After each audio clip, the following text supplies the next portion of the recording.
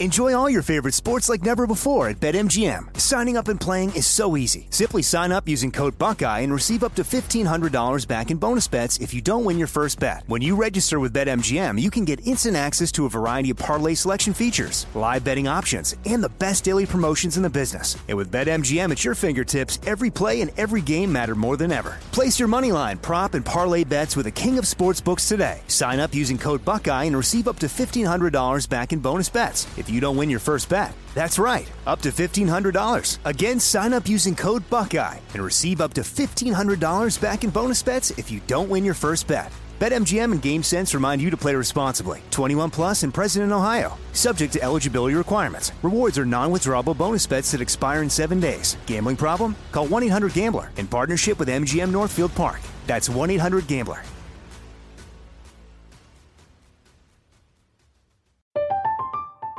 I'm Katya Adler, host of The Global Story. Over the last 25 years, I've covered conflicts in the Middle East, political and economic crises in Europe, drug cartels in Mexico. Now I'm covering the stories behind the news all over the world in conversation with those who break it. Join me Monday to Friday to find out what's happening, why, and what it all means. Follow The Global Story from the BBC wherever you listen to podcasts.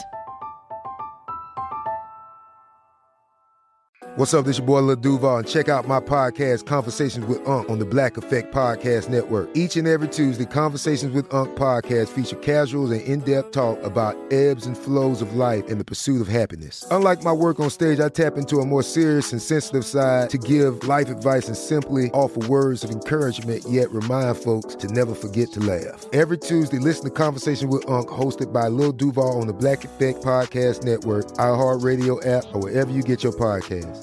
Presented by AT&T. Connecting changes everything. If a new house is on your wish list in the next 5 years, grow your savings faster and experience your dreams with an Ohio Homebuyer Plus account from Kemba Financial Credit Union. A savings account specifically designed to save for a new home where you can earn 7% APY, a $500 matching bonus, and a $1,500 mortgage closing cost credit. Learn more at Kemba.org. Offer expires March 31st, 2025. APY equals annual percentage yield. Restrictions apply. NMLS 292230. Equal housing lender. Federally insured by NCUA.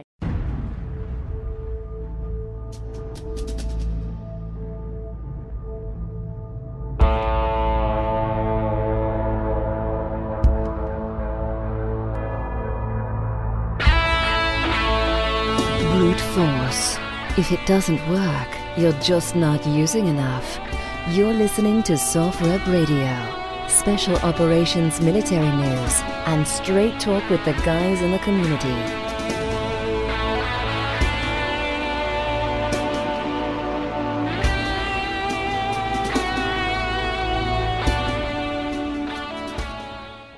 Hello again, everyone. Welcome back to Soft Rep Radio. Soft Rep Radio, on time, on target. I'm your host this afternoon, Steve Balestrieri. We have a very special guest with us on the line. He just came out with a book. His name is Mike Leonard. He was a pilot in the Air Force. He was a fact pilot in Vietnam. I think, once you hear his story, our listeners are going to love hearing about Mike. What he did in the Air Force, some of the stories he has to relate.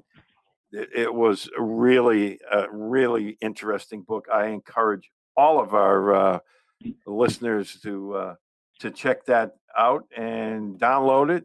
But before we get into all that stuff, and we'll inform our listeners and readers where they can find that later on in the podcast. But before we do that, we want to welcome Mike to the podcast. Mike, welcome to Soft Rep Radio. Thanks for taking the time this afternoon. We really appreciate it.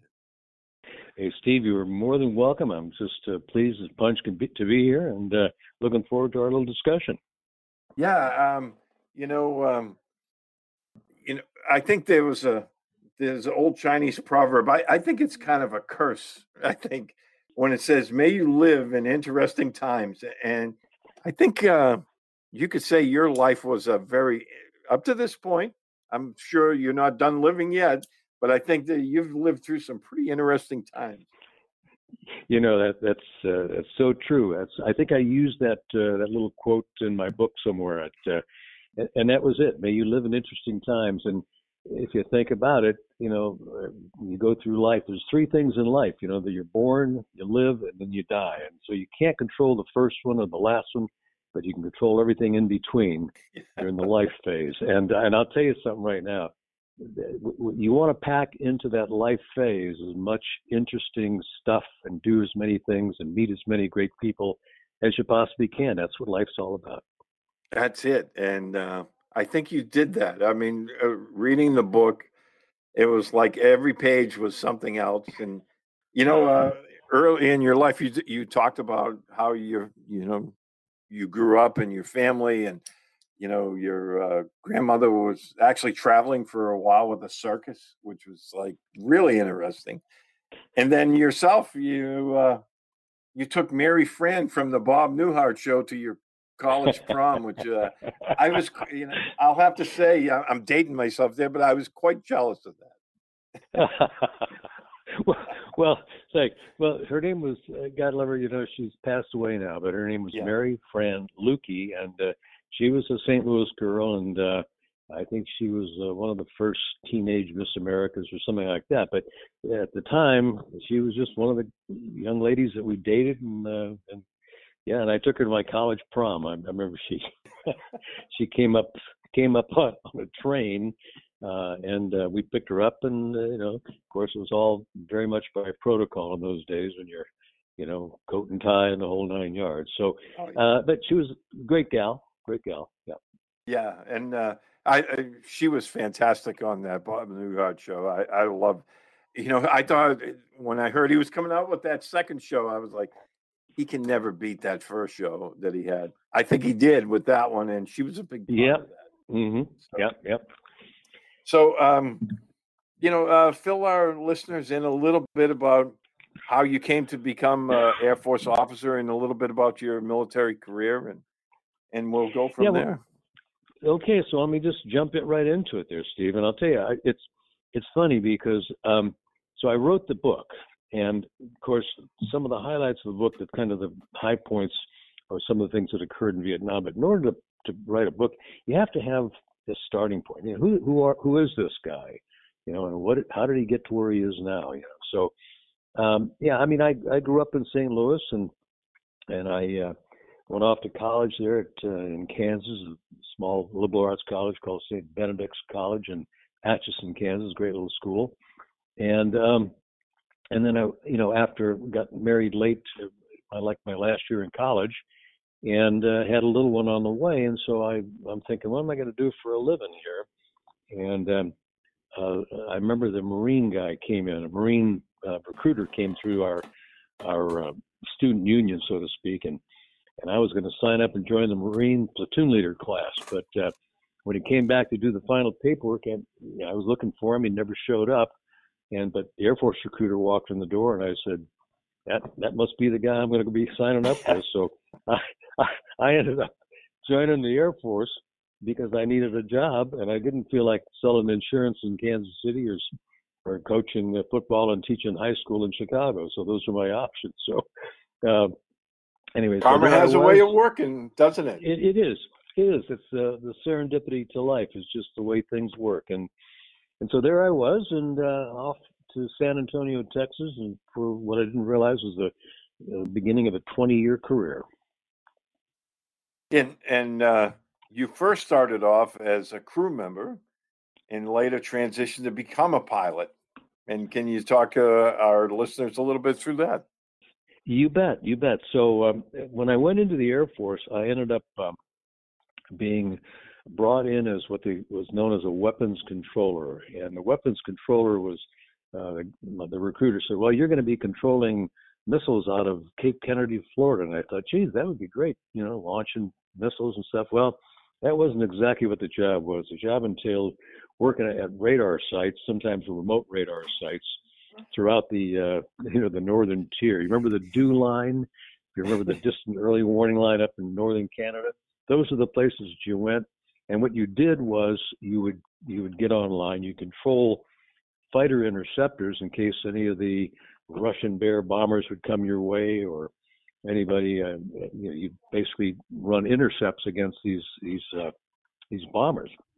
So that was the job. And so, but my first job ended up in a place called Fort George Meade, Maryland, at the 770th Radar Squadron. So it was a radar squadron, and I ran intercepts there and did all my things, and was living as a young second lieutenant. I think I was making $117 a payday, and it was twice a month. So you can see what money wasn't great, but the job was really fun. And what the next thing that happened was I looked online at one of the bulletins that they put out, and it said, you can actually go and fly and do the same job controlling these airplanes and interceptors. You can get on a EC-121. That's the old Lockheed Constellation, the Airborne Early Warning Control System. You can get on this airplane and you can fly all over the place, and you can control intercepts. And by the way, they pay an extra $100 a month. I thought, heck, I think I just died and went to heaven. So there I was, and so now I moved out to Sacramento, California. It was McClellan Air Force Base, and I'm at McClellan flying with the 552nd Wing, and all of a sudden we get notice we're being deployed to Vietnam, and off I go on my first tour to Vietnam in 1965, working in the back of a Connie, a Lockheed Connie, flying up in the Gulf of Tonkin, controlling fighters and trying to keep any MiGs away from the fleet that's out in the Gulf of Tonkin. So that was the job that entailed. And then somewhere along the line, Steve, I got this. One of the pilots said, we make an extra $150 if you're a pilot flying an airplane. I said, well, hell, I said, how hard is that? Maybe I can try that. So I volunteered to become a pilot, an Air Force pilot, and I became an Air Force pilot after, I think it was 1968, I graduated with my group. And what the heck they do to me? They put me back in the cockpit of EC-121 Lockheed Constellation. This time they sent me to Otis Air Force Base up in Massachusetts. So that's kind of how that first part started. Yeah, I know Otis quite well. Growing up in Massachusetts, we had family down in Falmouth, so I know Falmouth very well, being stationed. I lived, Steve. I lived in Falmouth. That's where I lived. Yeah. And when I was reading the book, I got a chuckle out of that because I know how New England winters are. They just had a huge nor'easter up there just yesterday, and I can't imagine flying in stuff like that. And you talked about a couple of instances where some of the storms up there kind of made things a little dicey. Oh yeah. You flew out of Otis, especially during the winter. You just had to expect icing, and you had to expect really, really bad weather, and we got it on a regular basis up there. Yeah. Oh man, I can't imagine that. And for somebody who just flew in the back and jumped out of aircraft, my hat's always off to those people who know how to fly through that stuff, because I'm glad it wasn't me doing that. We probably would have been bent around a tree somewhere. So, well, it was some interesting times. I think one of the times I relate in the book, and it might be interesting, is we were deployed up to Iceland, to Reykjavik, Iceland, to the Navy base. And what had happened was, I think some of the radar sites along the sea lanes that came out of Russia between Greenland and Iceland had blown down, and one of the radar sites had blown down. So they needed to put these Lockheed Constellation Airborne Early Warning planes into the slots over the waters, kind of to bridge the gap in the radar. So we went up there and we're flying, and we get an active air defense mission, and we get launched. And I think I relate in the book somewhere that we actually roll out on the runway, and since it was an active air defense mission, we had to go. We were going. So the unfortunate part was that the runway had about 3 or 4 inches of snow on it, and normally you wouldn't even fly in that condition. But we got on that runway and took off to go down the runway, and we weren't getting the power we needed, and so the pilot that was in the left seat at the time, Jim Marner, I think his name was, Jim reverses the engines, and we're coming to a sliding stop toward the end of the runway because we had to abort the takeoff. And I'm telling you what, it was a ride, and we kept slowing down, but we were end of the runway coming up, and we had to what he did was he essentially just kind of stepped on one brake and pulled a couple of the engines out of reverse, and we just kind of spun around at the very end of the runway. Yeah, I remember reading that in the book, and I was like, yeah, I can't imagine being in the back of that aircraft at the time and going through that, because that would have been one of those instant bathed in sweat moments. It's funny, Steve, because what happens is you get, you look at a pilot like the guy in the left seat, Jim was, and he had a lot of experience, thousands of hours of flying. And here I was kind of a new pilot at the time. But those are the guys that taught you how to fly airplanes. And, I give them so much credit because they were, they had the experience. They knew what they were doing. This guy, it was like second nature to him. So that's what you had to develop as a pilot. You had to have a second nature to you. That's cool. And so talk us through, then you transitioned into the smallest aircraft in the Air Force. And talk us through that a little bit there. Well, it's funny. And one of the common themes you're going to hear me say is I was always trying to follow the money, because if you got a growing family, you're always looking to make sure that you're taking care of them, getting a little bit extra. So what happens is, I noticed when the guy said to me, if you go into combat, if you go to Vietnam and go into combat, I think they pay an extra $110 a month for combat pay.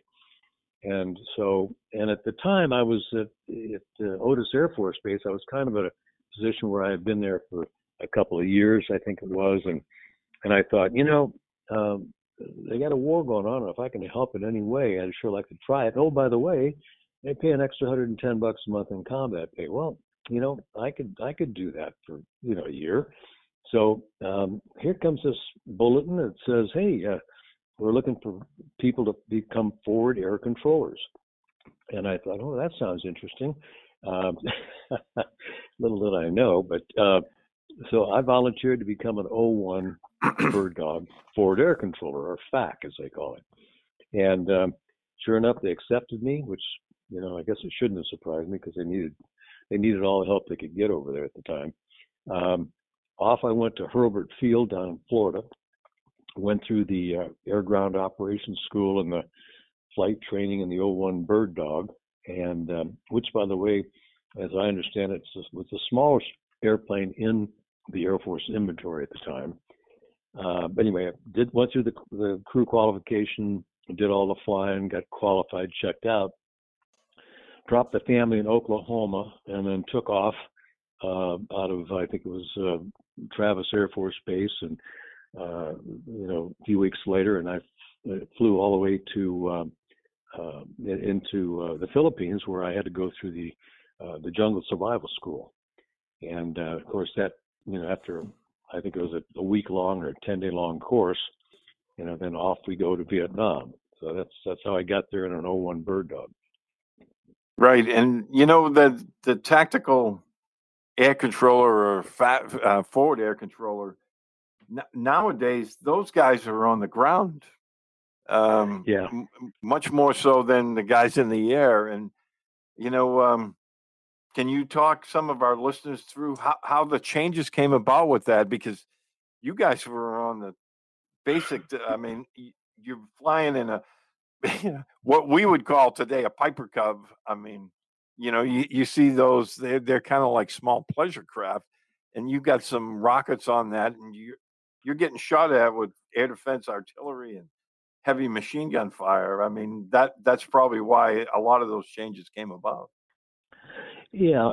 So here's of course, now I've been out since I retired in 1983, but so if you think about it, when I retired, so the forward air controller in Vietnam an airborne mission.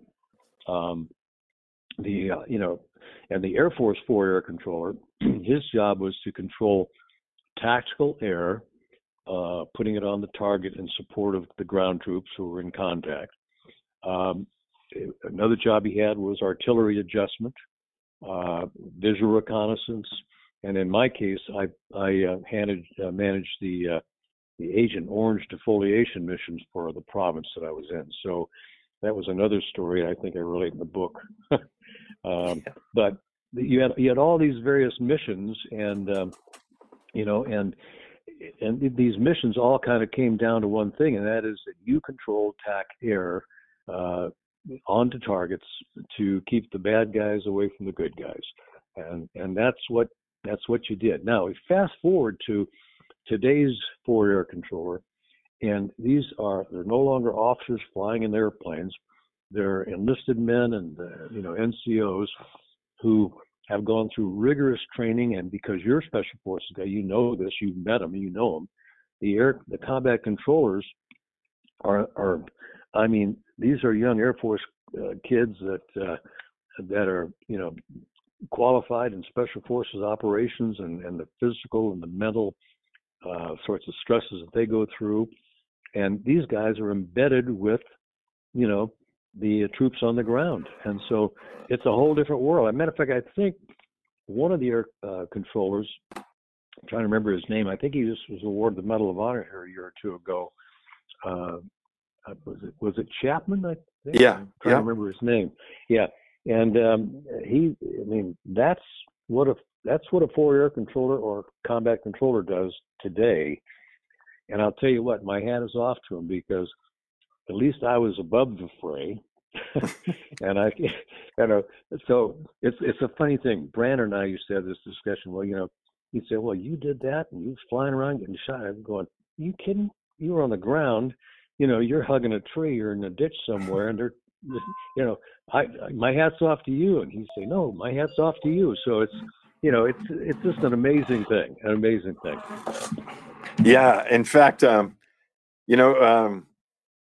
working with those guys, I've worked with them in the past, and they're just great people. They have a tremendous amount of training, and not only have they been through a lot of the same stuff that we did as Green Berets, but tactically they hold their own, as well as anybody, and they have all this other, these guys are cool as cucumbers when they're dealing with aircraft flying all over the place. And I remember reading the story of the guy you mentioned, Chapman, and he had a whole slew of aircraft in his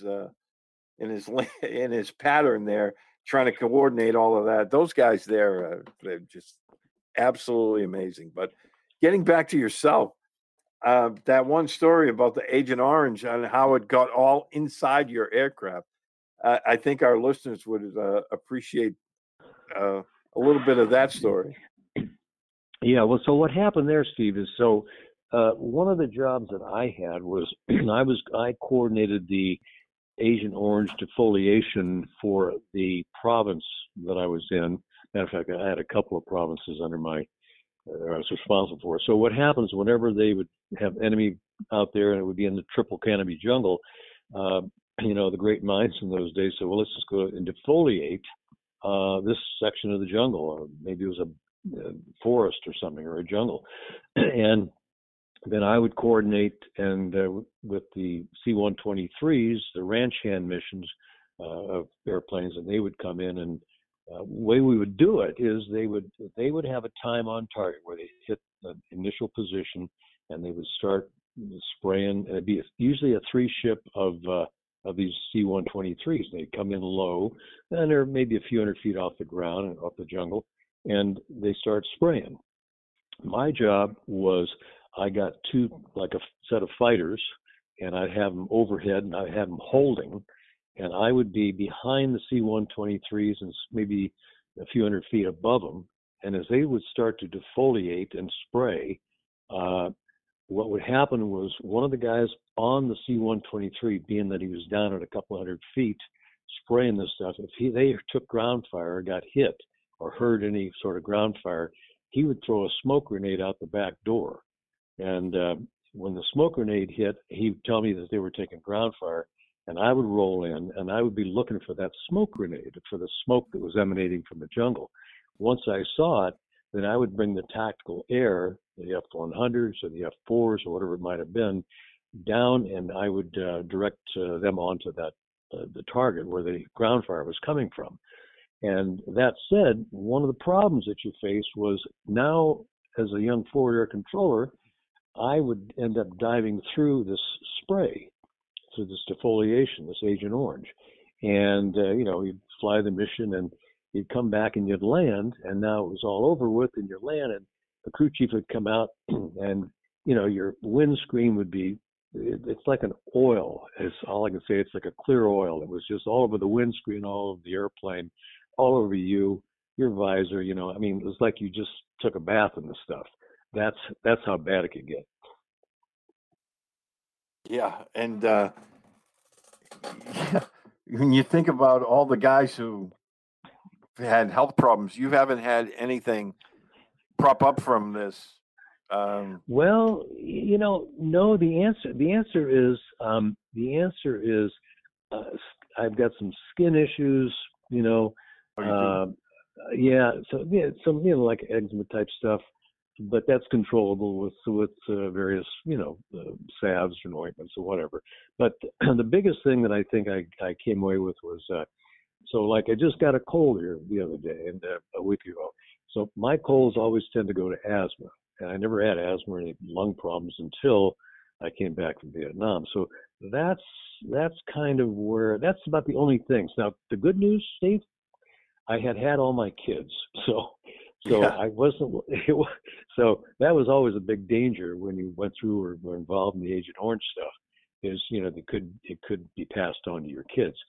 So fortunately that was all done with me. And so, the stuff I have is I consider it kind of minor. It's manageable.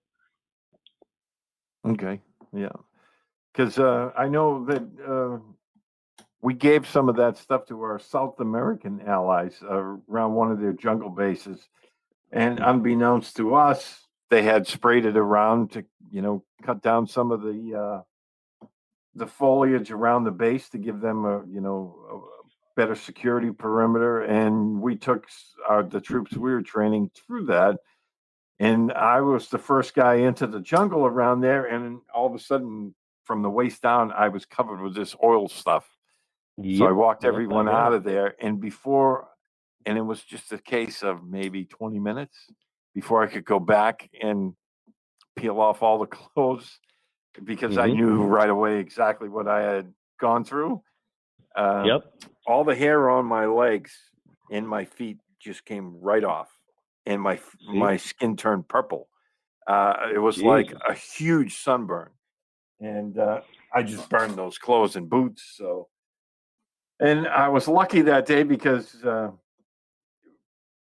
probably TMI, there's probably a little too much information there, but I never wore underwear down in the tropics, and I happened to be wearing it that day, and glad I did. So we'll just leave it at that. Well, those are those are the things that you do. I mean, it's we didn't know any better, right? Mm-hmm. Oh, nobody told us they had sprayed there either. I mean, we obviously wouldn't have walked in there, but it happened. So anyway, getting back to the forward air controller, what can you talk our listeners through what maybe a typical mission profile would be like? Yeah, well, so you had degrees of problems, of issues, let's say, and the worst thing, you could be out doing visual reconnaissance, and you could find maybe some bunkers or some trenches that, and so you could bring in tactical air. These would be like F-4s, F-100s, A-1s, you name it, or even A-4s from the Navy. And you bring them in, and they would drop their bombs or they're, on these particular targets. So if you've got enemy positions, that's one level problematic. That's one level of problems. The top level problem that you ran into is when you had friendly troops in contact. When you had troops in contact, that's when you started getting into the deep kimchi. This is where you've got friendly guys on the ground and they're fighting it out and slugging it out, and you've got to come in and you've got to get the tactical air, the bombers, to strafe or to drop napalm or to bomb near the friendly troops. And so, what I always did, and I think most of the facts did, is in order to try to avoid, getting any friendly troops hit by our friendly air, what you do is you'd hold my position. I hold directly over the top of the friendly troops. That way, the fighters would have to come almost through me to get, to drop a bomb erratically. But you also try to make sure that the fighters on their what they call run-in heading, it was parallel to the line of troops that you had. So the friendly troops are lined up in a certain way, and you want to make sure that the bombers didn't kind of bomb perpendicular, because that's how you can get a short round or something. So that was always a big, big concern for us. So long story short, if I had troops in contact or a convoy being ambushed, my job would be to get out there and get tactical air and support them. Now, if I couldn't get tactical air, then I was able to, like in the case of in the book that I related, I get out to the Special Forces camp where the camp was being probed by enemy all night long, and I got out there in the morning and started adjusting artillery from some friendly artillery batteries into the region around the airfield, around the Special Forces camp, and into the jungle. So that's the other thing you did to try to keep the bad guys away from the good guys. Right. And, one of these missions around a Special Forces camp, you were awarded the Flying Cross. And I believe that was Thanksgiving, 1969. Can you fill our listeners in a little bit about that one? Yeah, that was kind of the day of all days, wasn't it? And when I first started writing this book, by the way, as I mentioned, the catalyst of the book was Brandon Webb and my wife, and I'll get to it in a minute here. It was how I really got cranked into this book. But there was Thanksgiving Day, 1969, and excuse me, I don't mean to cough in your ear there, but I was called out to the camp. And as I headed out to the camp, Special Forces camp was called Duk Lop, and it's about maybe 5 kilometers or so from the Cambodian border there in Vietnam. And as I got out there, one of the problems I had was the weather was really low, so I was having difficulty getting into the area where the camp was, which so I started trying to navigate visually because we didn't have any instruments. So you're doing it by looking at a topographic map and trying to navigate, looking at a jungle, looking at a road, trying to figure out where you were over the ground. And I try to navigate myself and get into this region or this area where the Special Forces camp was. But the problem was the weather kept getting lower and lower and lower to the point where it was probably just a couple hundred feet off the jungle, the overcast was. But I managed to find a kind of a depression, was a creek bed or a small river or something that was moving in the general direction I wanted to go. So I kind of was able to get down a little bit below the clouds, maybe 50 feet below this overcast. And I decided I was going to drive, time and distance. I was going to drive for about a minute, 2 minutes, see if I could come out near this valley or anywhere near there or get in the better weather conditions. So as I got down there, all of a sudden, I was getting ready to turn around. Because I was thinking to myself, I'm not going to make it.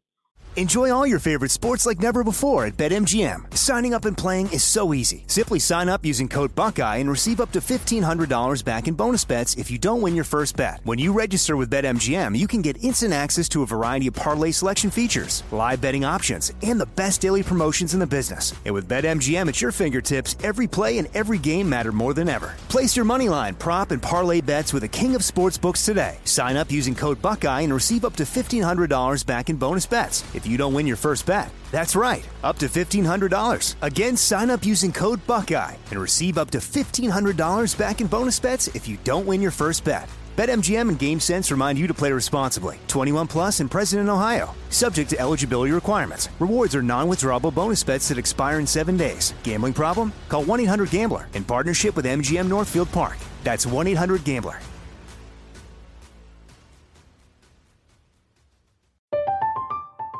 I'm Katya Adler, host of The Global Story. Over the last 25 years, I've covered conflicts in the Middle East, political and economic crises in Europe, drug cartels in Mexico. Now I'm covering the stories behind the news all over the world in conversation with those who break it. Join me Monday to Friday to find out what's happening, why, and what it all means. Follow The Global Story from the BBC wherever you listen to podcasts. Like many of us, you might think identity theft will never happen to you. But consider this. There's a new identity theft victim every 3 seconds in the U.S. That's over 15 million people by the end of this year, equal to the populations of New York, Los Angeles, and Chicago combined. Even worse, identity theft victims often don't even know they're victims. That's why LifeLock Identity Theft Protection alerts you to identity threats, even the ones that don't show up on a credit report, like data breaches, fraudulent bank transactions, loan and credit card applications, and crimes committed in your name. If your identity is stolen, your own dedicated LifeLock U.S.-based restoration specialist will work to fix it. LifeLock protects you in ways that you simply can't on your own. Join now and save up to 25% your first year at LifeLock.com/news. That's LifeLock.com/news to save up to 25%. Identity theft protection starts here.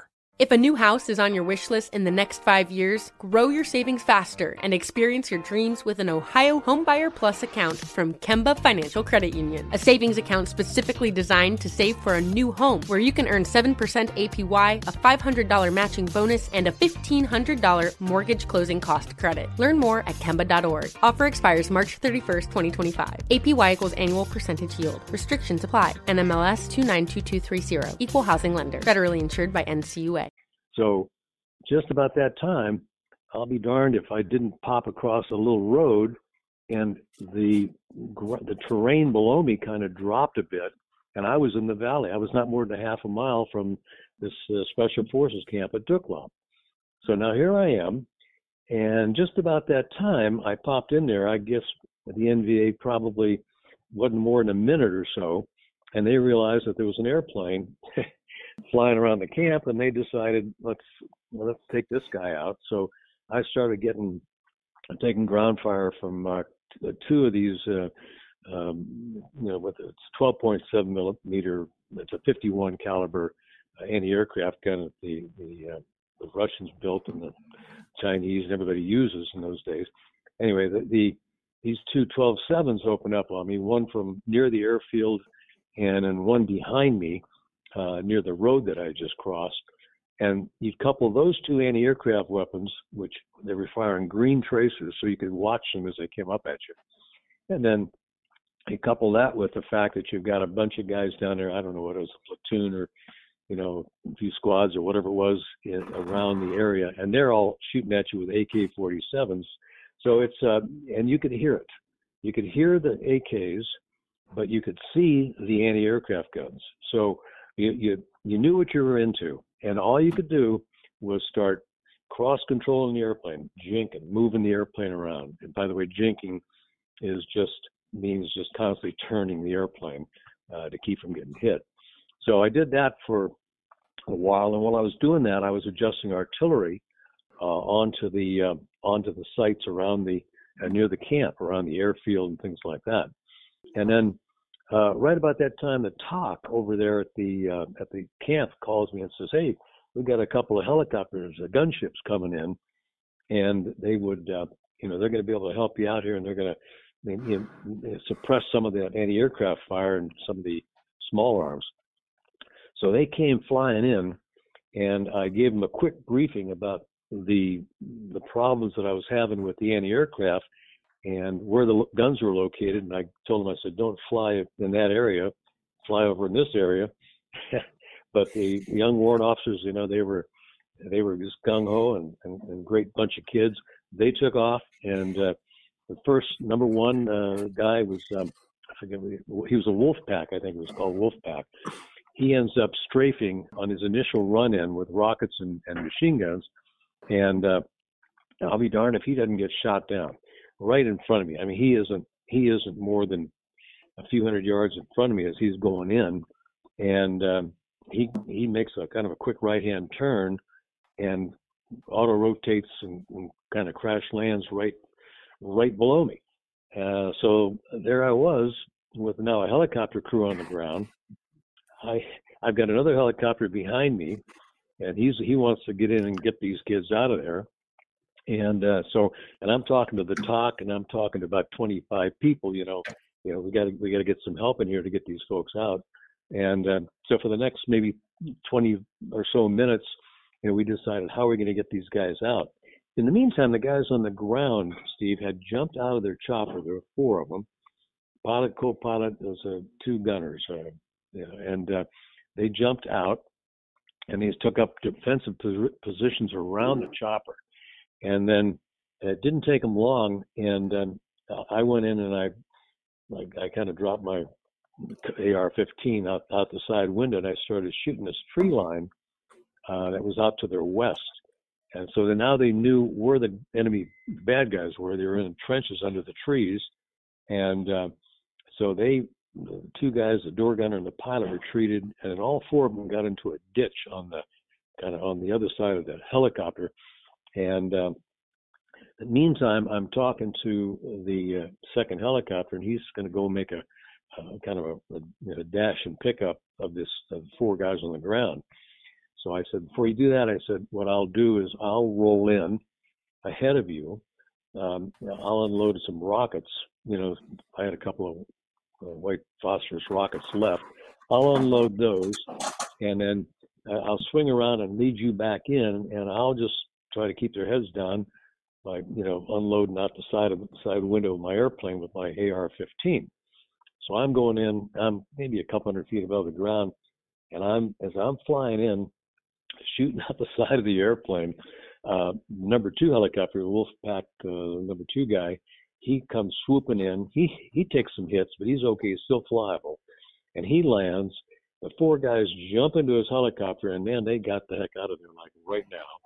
And as they pull off and they cross the road, they cross right over the top of that 12.7 anti-aircraft gun. But the guy couldn't get a beat on him. So, anyway, they pulled off and headed back toward Bamituit, which is up maybe 20-25 minutes up the road. I then swung off, and I called it a day because I'd been up there flying around for over 4.5 hours on a plane that's only supposed to fly for 4.5 hours with that much gas. And so we were puddling off, and I'm heading back, and next thing I know, because the helicopter was faster than my bird dog, I'm climbing up, and here comes these guys, all 8 of them now, on this shot up second helicopter, and they pull up alongside of me, giving me the thumbs up. It was all you could ask for. You knew they were fine, they were all good, and they made it back. They made it back to the back to Bamituit, and I managed to climb up to about 1,000 feet, and it was putting along toward Bamituit, having leaned the airplane out as much as I could, trying to save as much gas as I could. And anyway, I got as the runway there at Bamituit disappeared under my nose. Somebody dropped full flaps, pointed the nose over, and brought it back to idle. And I just headed for the end of the runway. I land the airplane. I turn off in the first revetment, which is our revetment, so we're going to park the airplane, and ran out of gas. I know. In reading that story in the book, I can tell you, I was like, first of all, I thought it was amazing that the helicopter was faster than your plane, and that where the guys pulled up beside you and were waving to you and giving you the thumbs up, and then then your plane runs out of gas as soon as you basically hit the ground, which is like, that's not a lot of leeway in that scenario, but you did what you had to do, and you hung out on target there for the entire time. And you said you had like a 4.5 hour loiter time with that aircraft? I think that was as I recall, the old one had 4.5 hours, 5 hours, something like that. But we get a lot of stuff hanging off of it. You get rockets and things like that. So you're right around 4.5 hours is supposed to be about the amount of time you had on to loiter. And so what you would do is, I was always taught by some of those guys that I flew the 121 with, and guys that I flew the C-47 with, things like that. They always took care of their engines. They always leaned it out. They didn't want to run too rich. So I was always in the habit of kind of leaning out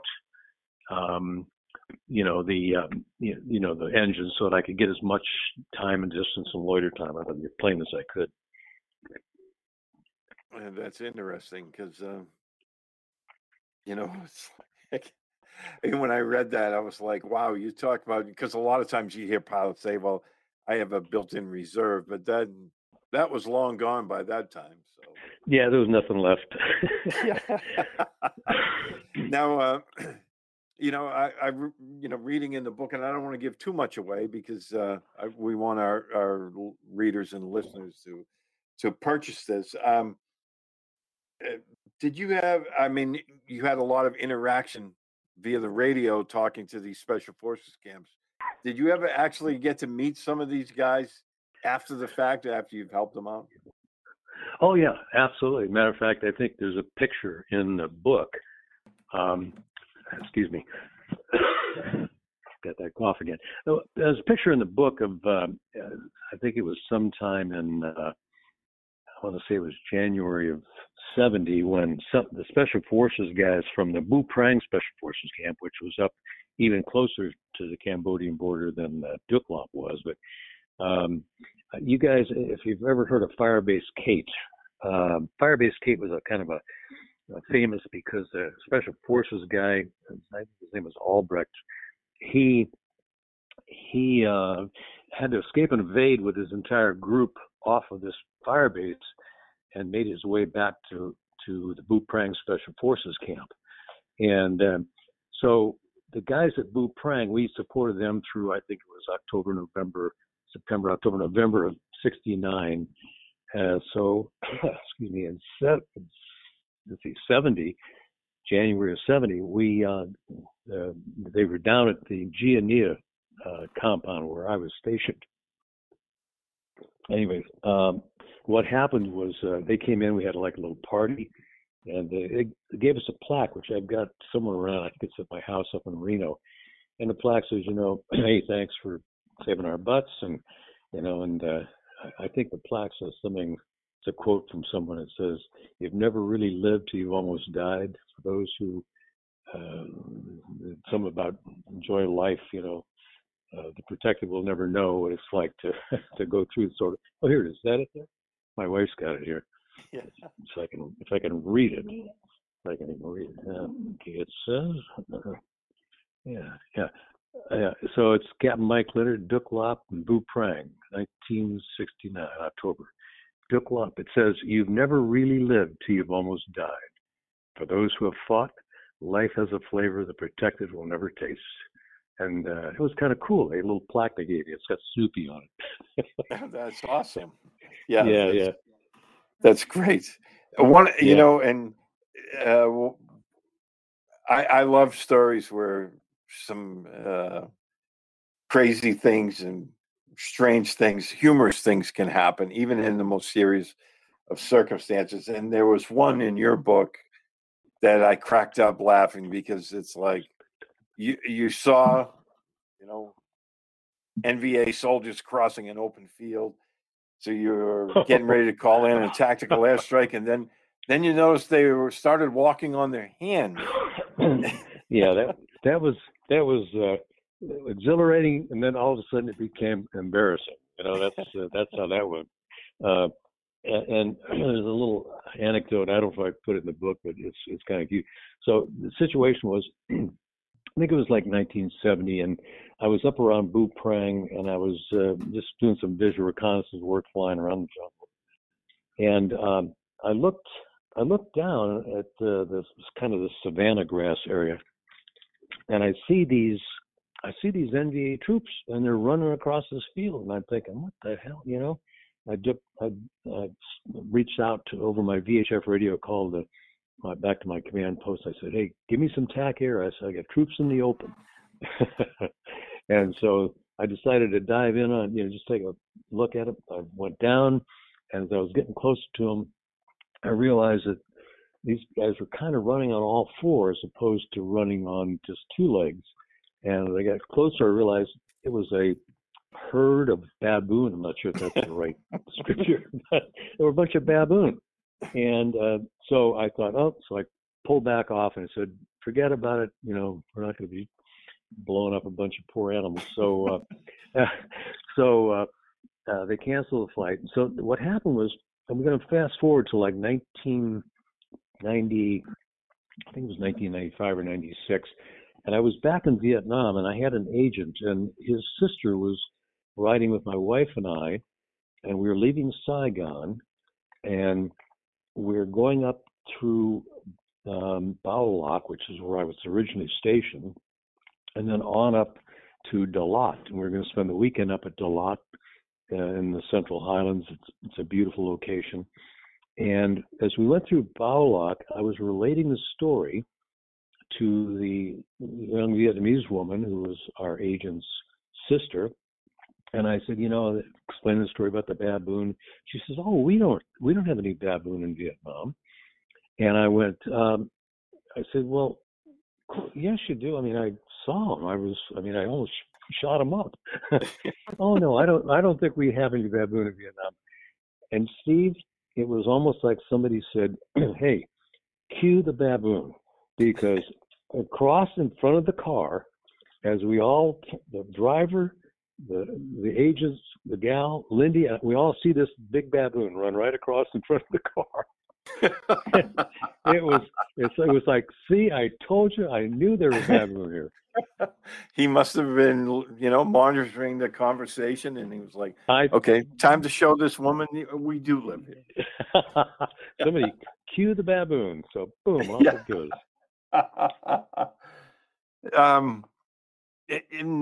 You flew bird dogs in Vietnam. Yeah. And then you transitioned to the largest aircraft in the Air Force inventory, the C-5.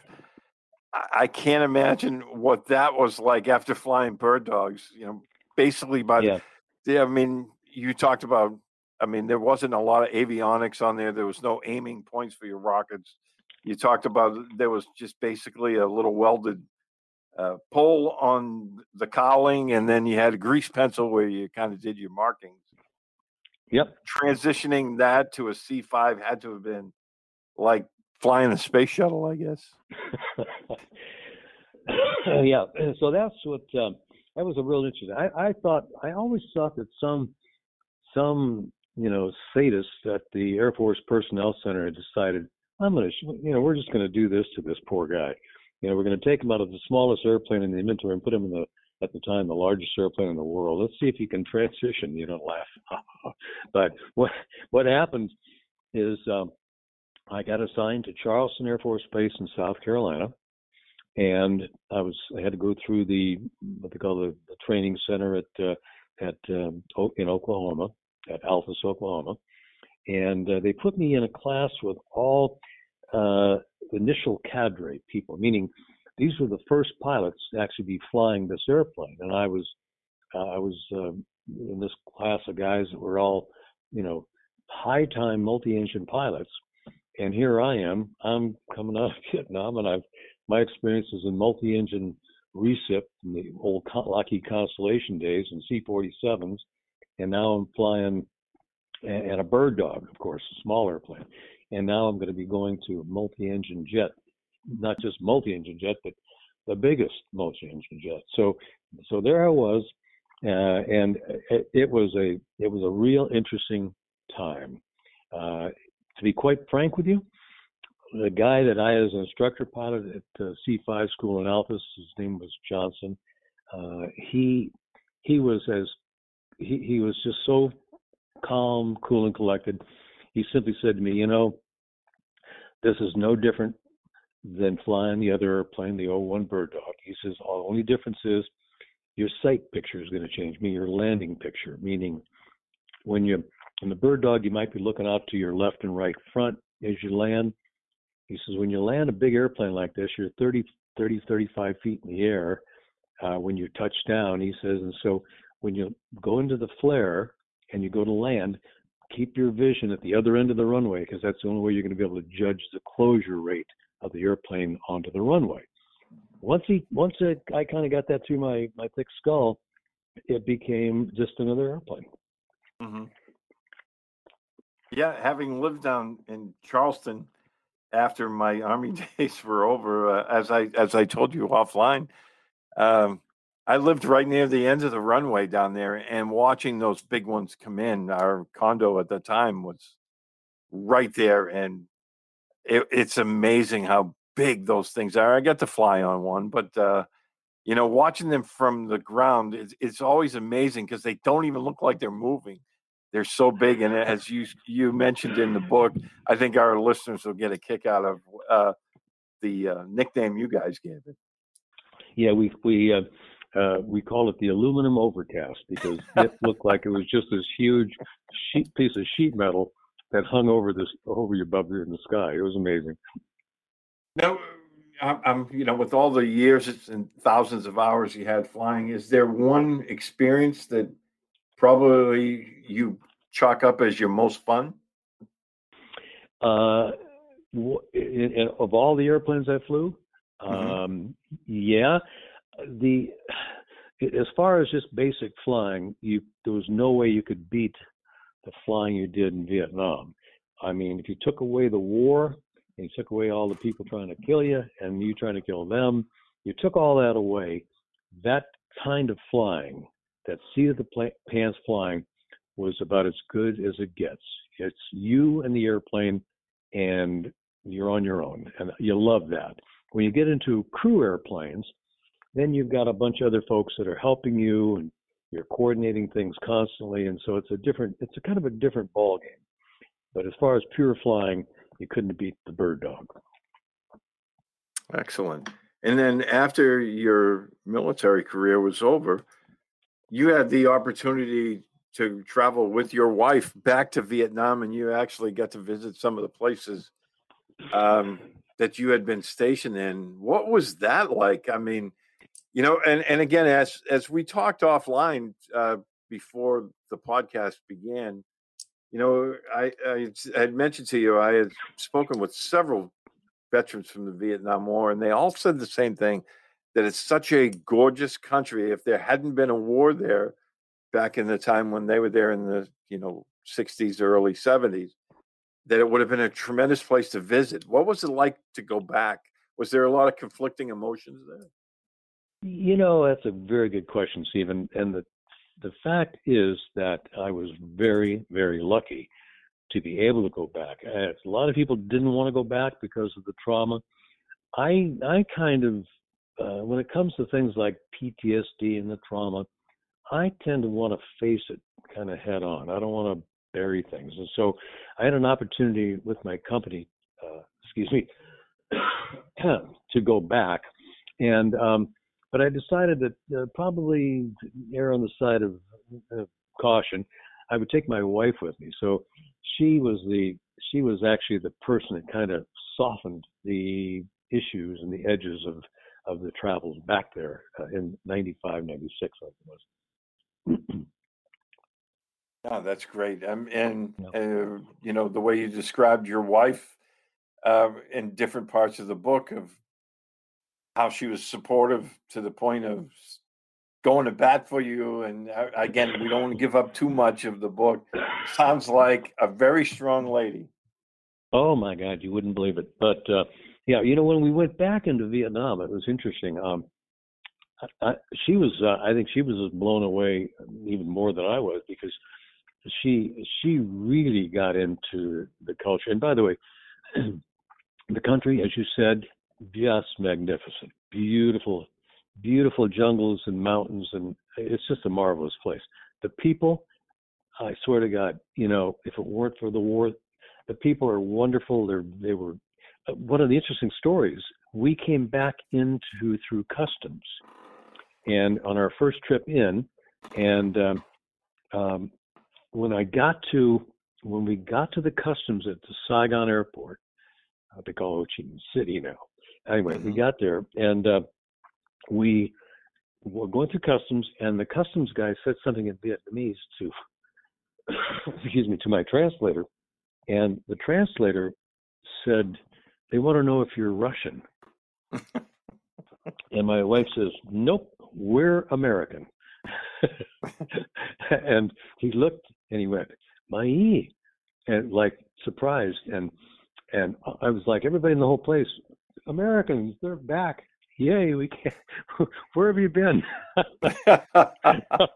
So they were very warm, very cordial. We just the people themselves were just, they couldn't have been just any nicer. That's awesome.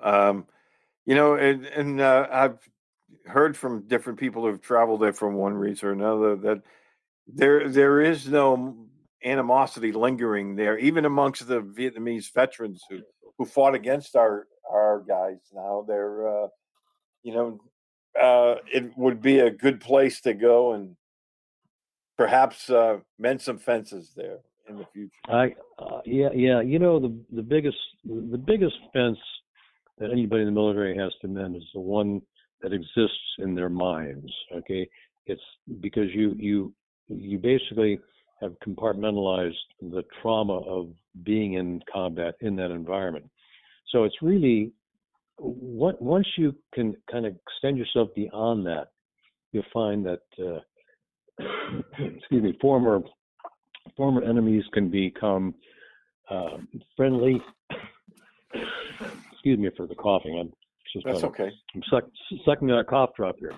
But the people, you know, they're friends, and they can be colleagues, compatriots. It doesn't have to be the animosity that you left there with. That's a great point. So, Mike, we don't want to take too much of your, well, I was going to say afternoon. It's afternoon here on the East Coast, but it's your morning there in California.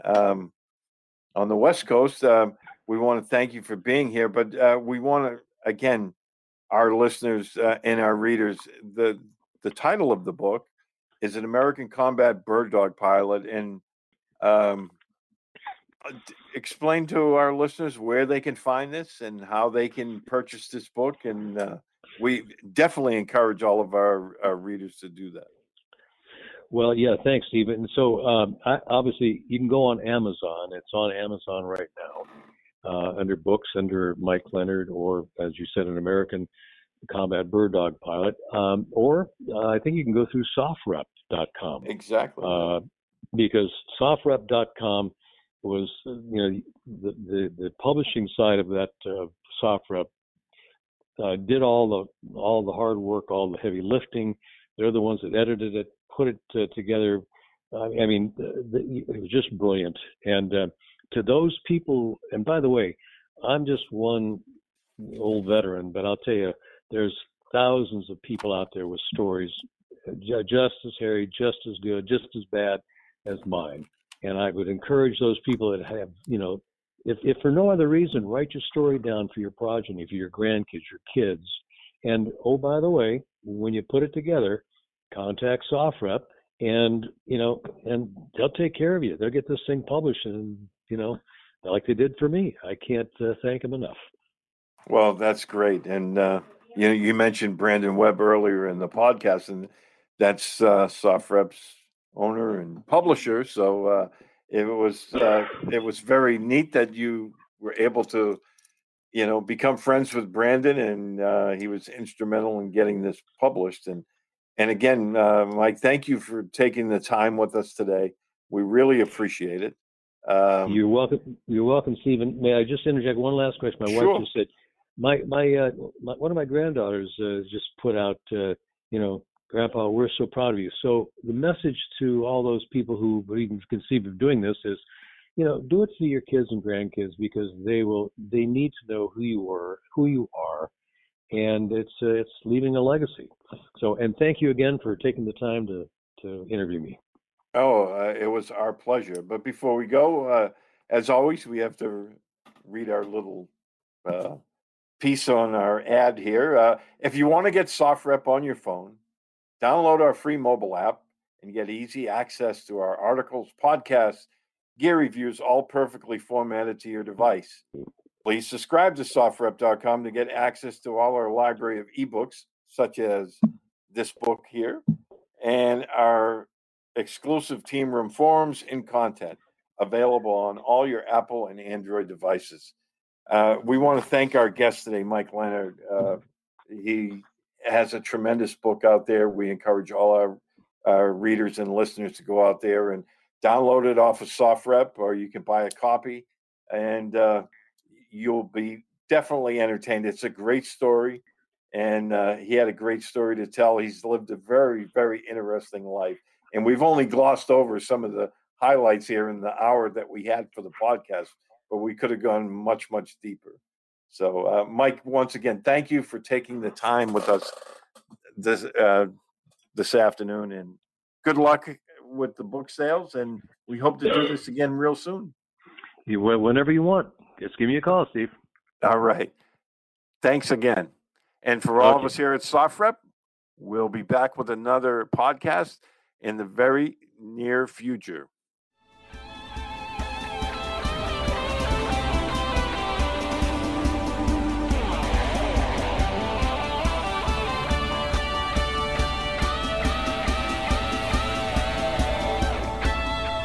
You've been listening to SoftRep Radio. From BBC Radio 4, Britain's biggest paranormal podcast is going on a road trip. I thought in that moment, oh my God, we've summoned something from this board. This is Uncanny USA. He says, somebody's in the house, and I screamed. Listen to Uncanny USA wherever you get your BBC podcasts, if you dare.